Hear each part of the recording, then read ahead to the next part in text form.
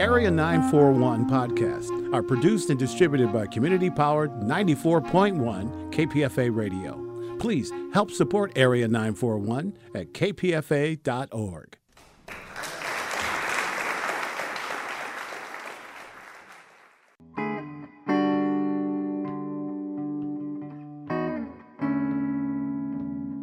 This is the Area 941 Radio Walensky podcast.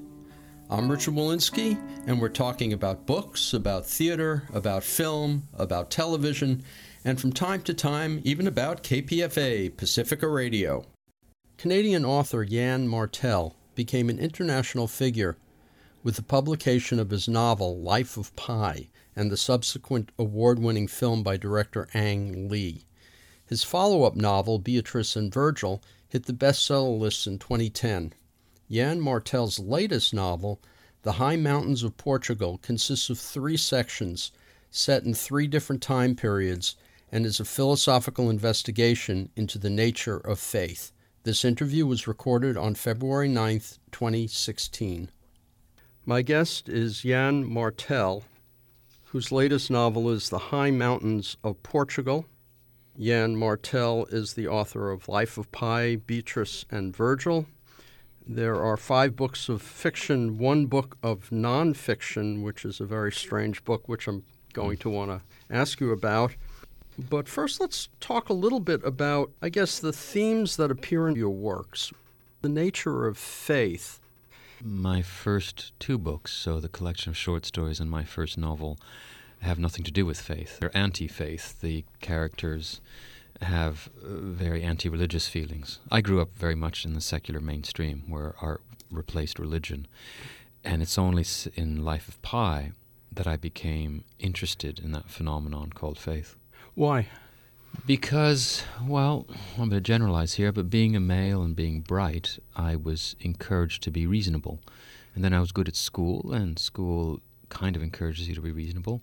And then I studied philosophy at university, which encourages you to be reasonable. So by the time I got to my mid-30s or early 30s and I was traveling in India, I didn't realize this, but I guess I was starting to run on empty, that being reasonable in itself wasn't a satisfying experience, that it scoured away a lot of the wonder of life, which in some ways is very useful. It's useful to be critical, to scour away the nonsense and the what's reprehensive. But it was also starting to affect me as a writer, because I had become a writer, and a writer is an artisan of wonder. And by the time I got to India, I was realizing that this excessive reasonableness was affecting my contentment. And I happened to be in India, and I noticed for the first time religious manifestations, which are very common in India. India is an exuberantly religious place, for better and for worse. You see manifestations of religion everywhere, whether it's Hinduism, Islam, Buddhism, Christianity, Jainism, Sikhism, you see it. And for the first time in my life, I started looking at religion, not seeking what I hated in it, the homophobia, the sexism, the paternalism, the narrowness. I started seeing quiet acts of faith that were not out to judge anyone, not out to hate anyone, but just were a quiet affirmation of a different reading of the universe. And I was suddenly struck by that, of how after, hundreds of years of the triumph of modernity, the triumph of science, medicine, technology, all those stupendous acts of reason that had got, us on the moon and us vaccinated and all that, how is it there were still people that believed in these funny little thing called gods? And rather than approaching that question with an ironic or a cynical perspective, I said, after all, I'm a writer. Everything I write is based on the suspension of disbelief. These people in religion also operate on the idea that you have to have faith. And so I sort of saw that parallel between art and religion. And I just became interested.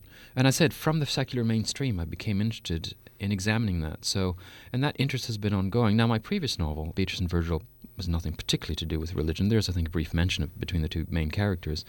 But essentially, it's been in Life of Pi and The High Mountains of Portugal that I've been interested in looking at how faith operates, what it means, in a purely sort of exploratory way.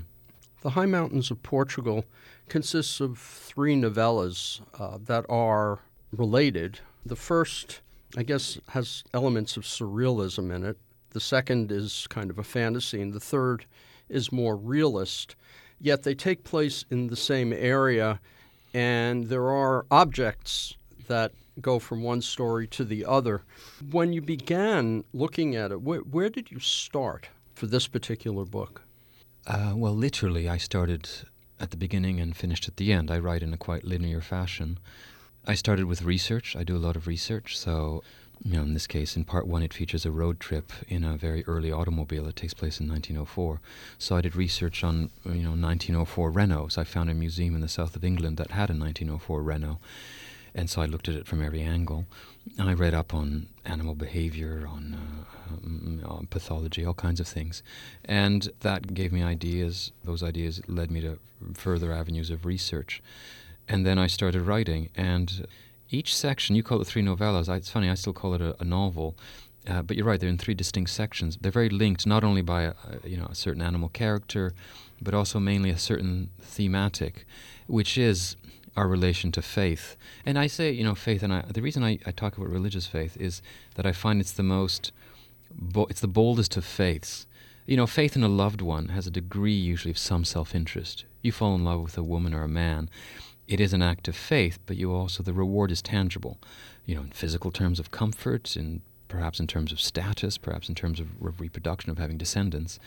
Religious faith is the one that, there's obviously a reward in there, but the self-interest is not as obvious.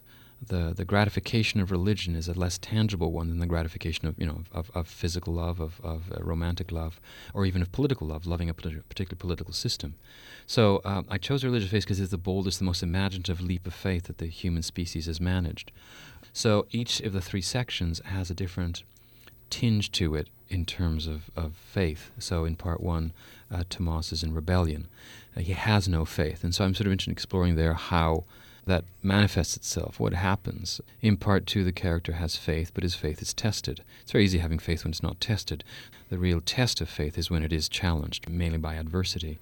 And in part 3, I was sort of positing what would be the ideal state you'd want to be in if you were in a relationship with an object of faith. And I thought it'd be obviously to be with that object of faith. So, the ideal relationship with Jesus would have been to be the few hundred people who actually met him in the year 0 to 30, 32 or 33. His disciples, obviously, who would have known him intensively, day in and day out. But even people who just met him briefly, the leper who was cured by him, the woman whose hemorrhage was cured by him. What would that have been like? Well, we know what it was like. They were so struck that they talked about it every day of their lives subsequently, and these oral tales eventually got to the ears of Paul, who wrote letters, and eventually got to the ears of the evangelists who wrote these letters that changed the course of Western civilization. So in part 3, I posit this sort of state of grace of someone living with his faith object, and it completely transforms his life. Well, we can get into what the faith object is, if it's okay with you. Oh, and absolutely. That's Odo, a chimpanzee, which brings me back to my very first question. When you start, if you start at the beginning and go to the end, you still know at that point that you're going to be searching for information about chimpanzees, or you're going to be searching for information about, in part 2, autopsies in 1939 and Agatha Christie. Yeah. No, you're right. Sorry, I should have explained that. Before I write a word, I've already in my mind figured out a lot of things. Yeah. So in this one, all my stuff actually, before I write a word, because to me it's such a... writing a novel, I don't want to sound pompous here, but writing a novel is kind of like building a cathedral or a really tall skyscraper. It's a lot of work in the head. At least for me. I'm not as natural a writer as, Joyce Carol Oates or these people who write in entire chapters. It's a labor for me. So if I'm going to do that, I'm going to very carefully plan it out. I'm going to very carefully do my architectural plan before I start doing the foundation. So you're right, I've thought it all through. So right from the start, I had this chimpanzee in different guises. In part 1, he's sort of a reified chimpanzee. He's just a sculpture. In part 2, he's imaginary in a sense. He's magical, so he's only accessed if you can do that magical thinking. And then in part 3, he's quite concrete. He's the real thing. He's literally a real chimpanzee. So yes, you're right. Once I decided that, and in my mind weighed the pros and the cons of various things, then I was directed in my research. And so you're right. By the time I started the first word of the novel, I pretty well knew where I was going exactly as to how it would end. And same thing with Life of Pi. When I wrote the author's note, I knew exactly what chapter 100 would contain. I didn't know the exact wording, but I knew pretty well what it was going to say. In your research, then, did you find anything about chimpanzees that either was a surprise that you could put in the book, or something that made you think, I don't know about this idea? Well, it is a fictionalized treatment of a chimpanzee. So, in fact, chimpanzees are in some ways very similar to us, and mainly in their extraordinary ability to be aggressive. You know, lions are actually relatively peaceable animals. They kill, but only to eat, and they otherwise are just sit around and, you know, they're like people on, you know, couch potatoes, drinking beer, watching TV. They're not particularly active animals. Chimpanzees have a capacity to be extraordinarily violent. They're the only animal that we consider to sort of commit murder, in the sense that they kill unnecessarily. So stray chimpanzees that roam into the territory of a foreign troop of chimpanzees will sometimes be hunted down and killed without there being any necessity for it, which is unusual in the animal world, because in the animal world, in a sense, like with us, when two belligerent males encounter each other, they usually have many signals they signal their belligerence in many ways to sort of not get to the real down-and-out killing fight. You know, men will shout, will throw their chests out, will shove a bit, but they won't normally immediately pull out the gun that, here we are in America, they'll pull out and shoot each other. They'll usually signal. And the same thing with animals. They will usually signal their aggression so they don't get to the final fight, because if they do, it's to the death. Chimpanzees don't seem to have as many limits, and so they can be extraordinarily violent. So in this one I chose, and it's signaled early in that section, that Odo is very much an omega male, a very subservient by chimpanzee standards, because I didn't want the kind of horrifically violent chimpanzees that can be out there. So in that sense, it's fictionalized. And you asked if there are surprises. Well, yes, because it is intriguing how the greater apes have more of an intellectual life than other animals do, and it is odd how they do reflect in our ways. They do have the rudiments of civilization and of culture. You know, they were used, this is quite well known, they were used for sign language experiments. So they do have a capacity for language. But essentially, honestly, this is not a work of animal behavior. This is a novel in which I use a chimpanzee mainly as a vehicle to make a point. And I chose a chimpanzee because Darwin brought chimpanzees very close to us suddenly. After centuries of animals being pushed away from us, suddenly Darwin in the mid-19th century said, you know what, animals are actually a lot closer to us than you think. He didn't know that, but we know now that they share over 97% of our genetic material. I wanted a smoky mirror to who we are, something that would plausibly be human yet not quite human, so that if I put it on a cross, and here we'll reveal that it wasn't farcical but slightly disturbing. What I noticed about Odo and his relationship with Peter is that no matter how much he's an individual and quote-unquote a person, there's always a sense of danger because you never know what's happening. And I guess that ties in with faith. Absolutely. There is an element of mystery to animals, which I think is part of their appeal.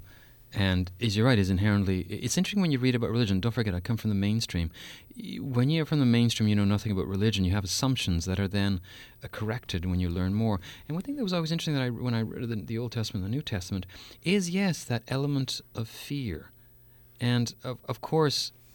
We tend to see awe. It's more not fear, but awe, because we tend to assume that God is some sort of lovey-dovey fear, and that element of awe is sort of surprising. And of course, it'd be necessary. Something that would be some greater plan would be awe-inspiring.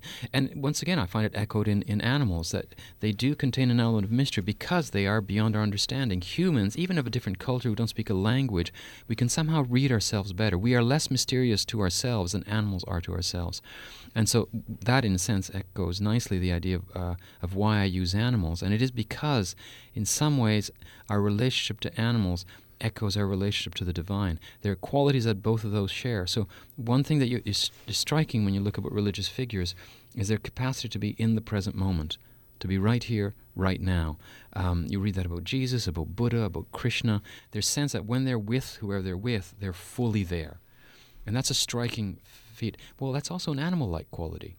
Animals are also very good at being in the present moment. They're also very limited in their capacity to delve into the past or worry about the future. And they're also, on some level, ineffable. I mean, we've all had dogs and cats. Absolutely, and that's domesticated ones, which are quite infantilized. They're absolutely ineffable. So there is that mystery, both in animals and in the divinity. There's that sense of presence in the animal and the divine, and we're the ones in the middle who have great difficulty being in the present moment. We're always distracted by thoughts of the past or by worries about the future.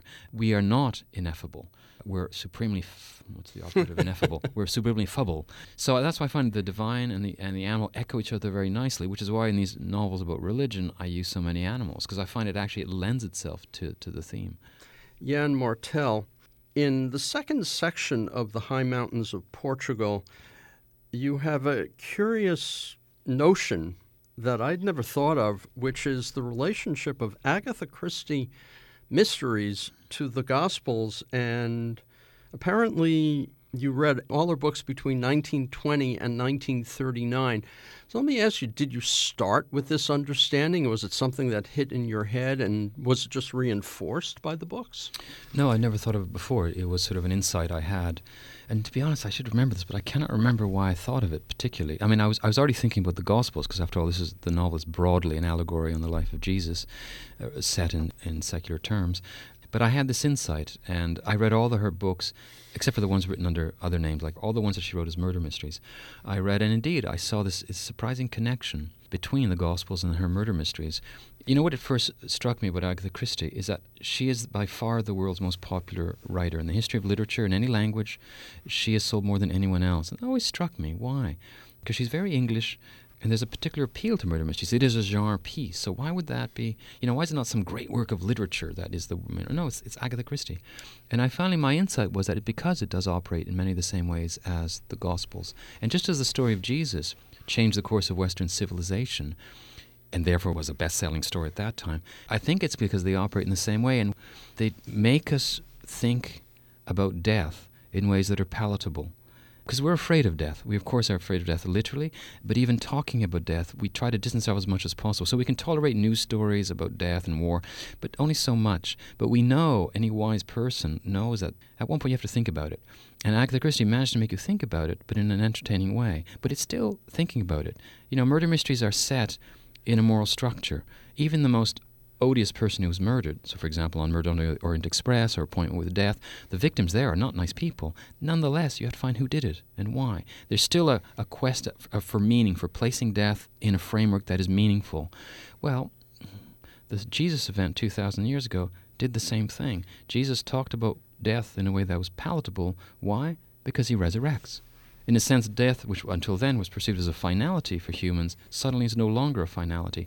And that was such a startling resolution to death, such a startling resolution to a murder, that it changed the course of Western civilization. And there's also a lot of narrative similarities. I mean, just I don't want to summarize the whole section here, but, for example, the role of the witness. In a murder mystery, witnesses are key. Hercule Poirot arrives, or Jane Marple arrives on the scene, and there's a body there, and he or she starts looking around, talking to people, talking to different witnesses. Well, the murder of Jesus, also the witness is key. And just as witnesses are unreliable in the Gospels, there's only 4 canonical Gospels. There's more than that, but there are 4 of them, and they don't say the same thing. Each varies slightly. Each is inconsistent. Sometimes is contradictory with other ones. So one reality, 4 reports of it. Same thing in murder mysteries of Agatha Christie. Witnesses are unreliable. They don't say the same thing. And there's all kinds of other similarities that struck me. And don't forget, in the novel, there's a purpose. It's not just it's an interesting idea in itself, but in that section, there's a doctor who's working late at night, and it's a wife who knocks on the door late at night and says, listen, I have a solution. He wasn't aware there was a problem. And so she's making this linkage for a reason. It's connected to something, a greater purpose. If they put a murder mystery on top of the Gospel, they would see that there's a lot of narrative similarities, and it's quite surprising. Now we have, I guess, mysteries that are a little bit more mixed in terms of what they're trying to do. It's not quite the same thing for modern mysteries, I don't think. No, you're right. What's nice about her, too, and I'll say, sorry, one more, nothing that's very similar, is just as there's the obtuse witness in the Gospels, the disciples were never understanding Jesus. He always had to explain things. But if you read the Gospels carefully, you start seizing things. Same thing with the murder mysteries of Agatha Christie. If you read them carefully, you can actually figure them out. There's a lot of murder mysteries nowadays, like P.D. James. It's a wonderful build-up, but then you're just told who did it. And there's no way you yourself can understand it. So once again, there's a difference there. Agatha Christie at her best, I think, was unrivaled. If you ask me if I had to redo my life, what books would I have chosen to write, I'd have said the best of her murder mysteries. It must have been intensely satisfying to write those. Murder of Roger Ackroyd. Yeah. Once that's written, there's nothing else. And of course, Murder on the Orient Express keeps getting remade. And curiously, The Mousetrap a play based on Crispy is the longest-running show in history.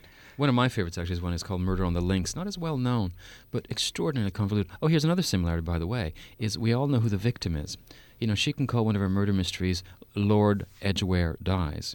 Or, as you said, the murder of Roger Ackroyd. The victim is a given, just as the victim is a given in the Gospels. We all know who the victim is. It's Jesus. But who did it? It's amazing how you read an Agatha Christie and you immediately forget who did it. Same thing with the Gospels. If you ask someone quickly on the street, hey, who killed Jesus? They'd be sort of like, I don't know. It's really funny. We forget who the victimizer was in the Gospels. We forget who the victimizer was in Murder Mysteries of Agatha Christie. Well, we also know, and it's actually Yann Martel, it's actually in High Mountains, that there's actually no real witness proof that Jesus even lived. No. Very few people doubt the existence of some rabble-rouser named Jesus of Nazareth. It's what he meant that people doubt. But no, I don't think there's any notion that he didn't exist. I think that's generally... I don't think there's few people who deny that he was a complete myth, the way, let's say, you could say Krishna was sort of a myth, or Adam and Eve. There is a notion that he really did exist. It's just what he meant. After all, there were lots of messiahs at the time, lots and lots of Jewish messiahs, and nearly all of them were strung up by the Romans. But what's interesting is those are all forgotten. You know, there's one called Simon of Cor. But anyway, there's lots of those that were just killed off by the Romans. Jesus was also killed off, but we don't talk about the other messiahs, but we're still talking about Jesus. So something about him, I said, changed the course of Western civilization. Well, something about the myth certainly did. Yes, you're right, something about the myth. I said, I'm not arguing from a particular faith point, and whatever you want to say, whether it's he was particularly charismatic or just lucky. You know, the key thing is Paul. Christianity obviously starts with Jesus, but really got to start with Paul of Tarsus. The earliest Christian documents are the letters of Paul, who never even met Jesus. He was 30 years later he started writing his letters, and he's the one who came up with this idea of how is it that a Messiah was, rides into Jerusalem, presumably to become the great Jewish Messiah, change things, and suddenly he's crucified like a common criminal, because it was Roman citizens who would be beheaded. It was lowly non-Romans who would be crucified. How did this lowly guy who gets strung up, and he was a Messiah. How did that? He's the one who said, it was deliberate. He did this so he could take on our burden and sins, and he'd be resurrected. He's the one who gave it that spin that turned Jesus from being a lowly, rabble-rousing criminal to the Son of God. So Christianity starts with him.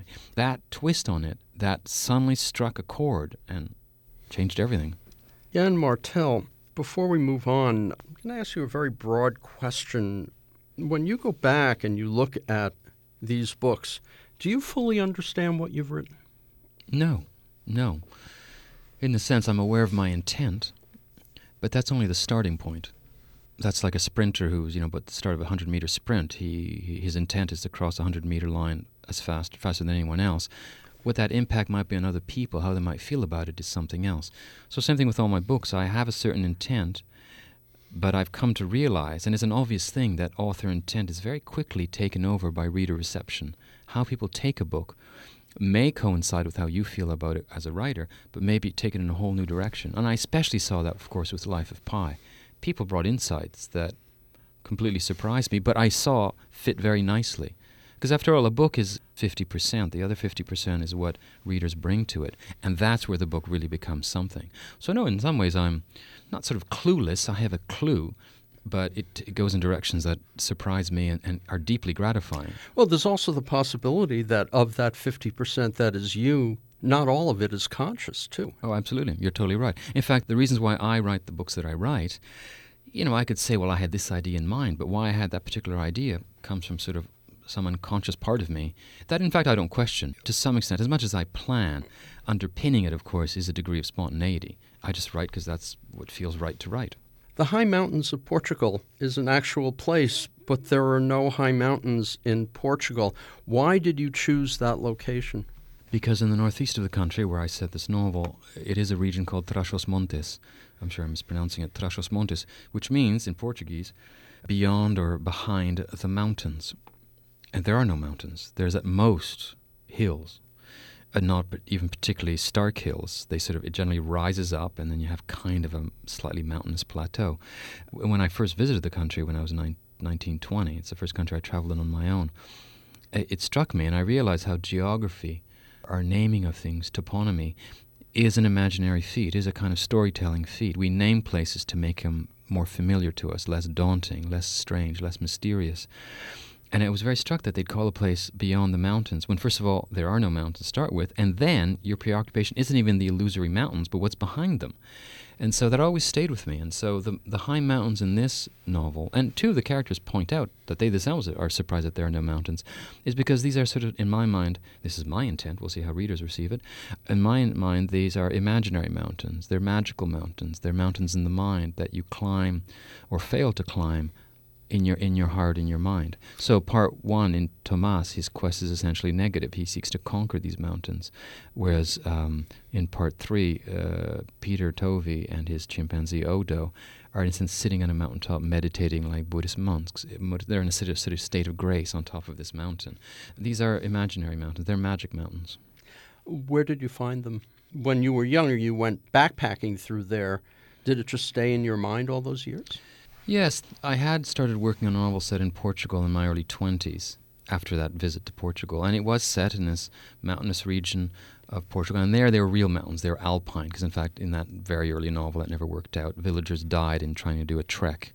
And there was an animal, too, a dog, a talking dog. And the clever device I like there is the dog narrates the entire story. And then towards the end, but not right at the end, let's say maybe 3/4 in, the dog is killed off. And yet the narrator continues, so the reader in my 21-year-old mind was to understand that that voice wasn't actually that dog, but was some sort of greater voice talking through the consciousness of existence. But anyway, it didn't work out. I had no idea how to write a novel. I was too young. I was too immature in every way. I tried to write it again, and when I went to India, those of you who read Life of Pi will remember that the author goes to India meaning to work on a novel set in Portugal. And once again, I couldn't do it. And it only took the last few years that I sort of found a way to tell that story. Your novel, Beatrice and Virgil, contains a play written out of sequence. Does the play exist in, more of it? No, I wrote further extracts of it, okay, but they were written to serve the novel. What I like about a play, I've always been attracted to plays from a playwriting perspective, but I don't have that knack really for moving plot forward, the story forward strictly through dialogue. Playwrights have that knack, I don't. But what I love about a play is as soon as you say a play, you eliminate place. You see a stage, and that stage could be anywhere in the mind. But so it's a nice sweeping away of everything but the essential. So I liked the idea of a play, and I liked it sort of, in a sense, its universality. So that's why I had extracts. But no, I didn't write out the whole play. Life of Pi became a very successful film by Ang Lee. Did you have anything to do with the film at all? Or? I was involved only very early on. I read 2 early drafts of the screenplay, and I have a small cameo. I'm on a little opposite a pond on a bench, and on the side of the pond, close to the camera, there's a grown adult Pi and the author. But other than that, no, it's Ang Lee's movie, and it's their production. I took a back seat. In fact, I wasn't asked to be in the front seat to start with, but also I'm a writer. I'm happy. My tool is the written word. I was happy to leave Ang Lee in the studio, try to translate that to the screen. How did you feel about it? I thought it was visually ravishing. People who've read the book, I think it's a nice compliment. I think the storytelling didn't quite capture everything in the book, but that's often quite common. It is I don't know how long Life of Pi is, but some 300 and some pages. That's a lot of rumination, and it's hard to capture that in a movie. But generally I was very happy. I believe in art. I believe in the risks of art. So even if it had been a dreadful movie, I wouldn't have regretted it. I believe in the risks that artists take. Whether it's a poet doing a little, haiku on a napkin, or a massive Hollywood production. You can be as cynical as you want about Hollywood. What I've noticed, my personal experience of Hollywood, is to get the gates to open is nearly impossible. Once they're open, everything flows, and then it is creativity that's fully addressed. Then it's no longer about money. And in fact, it's an extraordinarily wasteful process, the way movies are made. The extra footage done in making movies means that you can actually make several movies out of one long shoot. But after that, once the green light is given, it's all about the creativity. And in Hollywood, there are extraordinarily creative people. And in fact, to bring it all together, writing a book is, it's just you. It's just you sitting in your little garret working. Do a Hollywood production. These big, at the height of production in Taiwan, there are over 500 people working. And then that's not even counting the people in Hollywood and then the people in New York where Ang Lee is from, and that's not counting all the computer people who are generating the computer-generated imagery. To bring all that together in one seamless whole is a daunting endeavor. Yann Martel, that particular book, Life of Pi, changed your life. I mean, that made you a successful author. No, I was successful beforehand, not in a commercial way. It made me a lot wealthier, which is nice because it's fine being poor and living your dreams in your 20s. It's fine being poor and living your dreams in your 30s. By the time you get to 40, poverty sucks. If Life of Pi hadn't succeeded, I was 38, I think, when it came out. If it hadn't succeeded, this bizarre tale of mixing zoology and theology, I would have been someone with the most pathetic CV. The last job I held down was as a security guard, and that was 15 years earlier. And before that, I was a tree planter and a dishwasher. I'd have been a 30-year-old guy with on his CV, under hobbies, 3 books written. And I know loads of writers who've given everything to the muse, to their art, and receive very little back in terms of material reward, and that's hard. But you have to tell the story that you have to tell, and I took that risk. So it made me materially more comfortable. But as a writer, it changes nothing. If you're successful commercially, it doesn't improve you as a writer. Your strengths, perhaps, you're more aware of them, but your weaknesses, how do we eliminate the weaknesses of one's art? I don't know. I have the same strengths and the same weaknesses. I wrestle with the same things each time I write a new book. And when you write a new book, you do close the door on the world, and all the noise about Life of Pi. And the new project, whether it be Beatrice and Virgil or this one, is a whole new endeavor. A second ago, when I said successful, you corrected me and said successful in terms of commerce. Do you look at those other earlier novels as equally successful then? Well, absolutely. The real success of a book, I think, is whether it communicates to someone, whether it reaches them. Commercial success is very satisfying, but that doesn't mean anything. I mean, fantastically well known today, completely forgotten tomorrow. And the same thing, some books are obscure for decades and suddenly are rediscovered. Right. And ultimately, the success of Life of Pi, to me, is how many readers it touched. And I know that in terms of people I actually met who, shaking with emotion would communicate how much the book meant to them, or people who write to me. I still get letters today. The book is I haven't read it in years, and it's not that I've quite forgotten it, but in chunks of it I have. But everyone reads it, it's like it's a new experience. And that's the real success of art. Art is profoundly social. Art is a gift. You're giving it to someone. And when someone unwraps that present and is moved by it, it's very gratifying. So that's the real success for Life of Pi. And more people have done that, opened up, unwrapped the paper and been surprised by the pleasure. But it happened with the first ones. And each of the books I've written also, I should say, has been an attempt to understand something. So my first book was a collection of short stories. It sold 500 copies in Canada. But it helped me understand what stories are. In that first book, one of the stories, the main one, the novella, is of 2 students. And one contracts AIDS because of a blood transfusion. So he's slowly spiraling towards death. And he and his friend, to pass the time while he's visiting him at the hospital, decide to invent this story about this imaginary Italian family in Helsinki. And every time they meet each other, they have to tell an episode in the life of this family. And it's hard to invent stories out of nothing, so they decide that each episode must resemble one historical event of the 20th century. So the first episode of the story of these Helsinki Rockamatios has to be equivalent to 1901. And in 1901, Queen Victoria died. So in the first episode of the Rockamatios, the patriarch dies. So there's a parallel between their story and the history of the 20th century. So there I was looking at, where do stories come from? What do they mean? And I was also looking at the 20th century. Where was the 20th century going? Was it a century of increasing successes, like the invention of vaccination, of the zipper, of the aspirin? Or is it one of war and genocide? Where is our century going? And what is the commentary that stories can make on that? My second book, Self, which sold all of 1,200 copies in Canada, was a story of a boy who, while backpacking in Portugal, one day metamorphosizes into a woman. And he's a woman for 7 years, and then she metamorphosizes into a boy again. And during the course of that transition, her orientation changes. So when he becomes a woman, he's still for a while, in his mind, a male heterosexual, so he's still attracted to women. So the first time he kisses a woman, to her, it's a normal heterosexual act, but to others it looked like a lesbian act. And then eventually she drifts toward being attracted to men, and the first time she kisses a boy, in her mind, the sentence pops in, "I'm gay." So I was looking at the idea of the body being an environment, that the physiology of our body somehow can dispose us in a certain direction. Not that it can't be overridden, of course. And so I was looking at gender identity, sexual orientation, in a sort of dispassionate way. I was interested in looking at that aspect of us as a species. And Life of Pi was an exploration of faith and religion, as I explained earlier. So in each one, I was trying to understand something, and I did understand it in my personal terms, and therefore it's a successful book. So all my books are like children. I love all my children. As you're talking, I realize that high mountains of Portugal If you were to look at the stories, the different stories contained within, there are 3 sections, but each section has many, many different stories in it, including the story about Christy, the story about Jesus, the story about the father in Sao Tome. Yeah. All of them have a lot of different stories, and Life of Pi has multiple stories too. So, in a sense, it's all about story. Well, absolutely. I find stories are the great tool for understanding. I find if you really want to understand something, you have to understand it through story. I mean, obviously, histories and biographies are also very elucidating, but really the best tool we've found is fiction. And I mean about great fiction, because the empathetic imagination, the imagination that seeks to understand, can go way beyond the facts. Because sometimes the facts are limiting. And I'll give you a very concrete example.